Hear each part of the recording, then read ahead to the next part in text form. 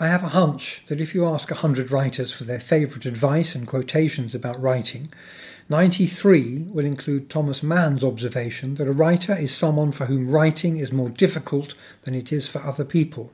Not only is it witty and of course true, it also allows writers to claim difference from, but not superiority to, the rest of the human race, who mostly manage to make a living without constantly griping about how hard it all is. Which doesn't change the fact that the writing life can be hard, and even the most stoic among us are sometimes given to whining about our day job, to the extent that the collective noun for writers is now officially a whinge. But when the right words won't come in the right order, or perhaps won't come at all, I'm sure I'm not alone in reaching for one of my chicken soup books for advice. A self-help deep dive that usually begins with Lily Tomlin's profoundly cheery reflection, "We're all in this together, alone." So for any writer currently feeling alone and creatively adrift, let's count down my top 5 pieces of writing advice, not counting Lily Tomlin or Thomas Mann.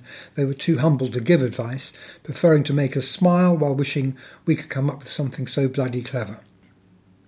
At number 5, occupying pride of place on my pinboard, is this: there is a moment when the criticism feels bigger than the fix required. Relax, the moment will pass. I can't give credit to whoever said it because I don't know, but I thank them for helping to prevent me from going off the deep end when reading from yet another salvo of editorial notes on a TV script or the manuscript for a novel. At number 4, something I've mentioned elsewhere in these podcasts, but is particularly pertinent to the subject of advice, Solvitur ambulando, St. Augustine's reminder that it is solved by walking. And even if it isn't solved, at least you've had a nice walk.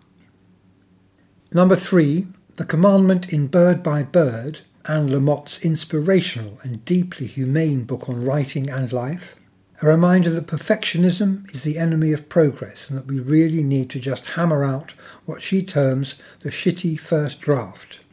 I've taken her advice on many occasions, bashing out an embarrassingly poor draft that has at least given me something to improve and eventually polish into something that might conceivably not make me weep hot tears of embarrassment and shame.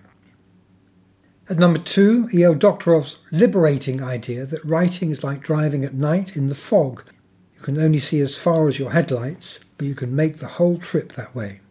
Whether you're a plotter or a pantser, this is sound advice, perhaps a companion to André Gide's poetic exhortation to take risks. One does not discover new lands without consenting to lose sight of the shore for a very long time. And finally, at number 1, again something I've mentioned elsewhere but cannot be repeated too often since it applies not only to writing but to every aspect of life. Number 1 has to be from the master, Samuel Beckett. All together now. Ever tried, ever failed, no matter, try again, fail better.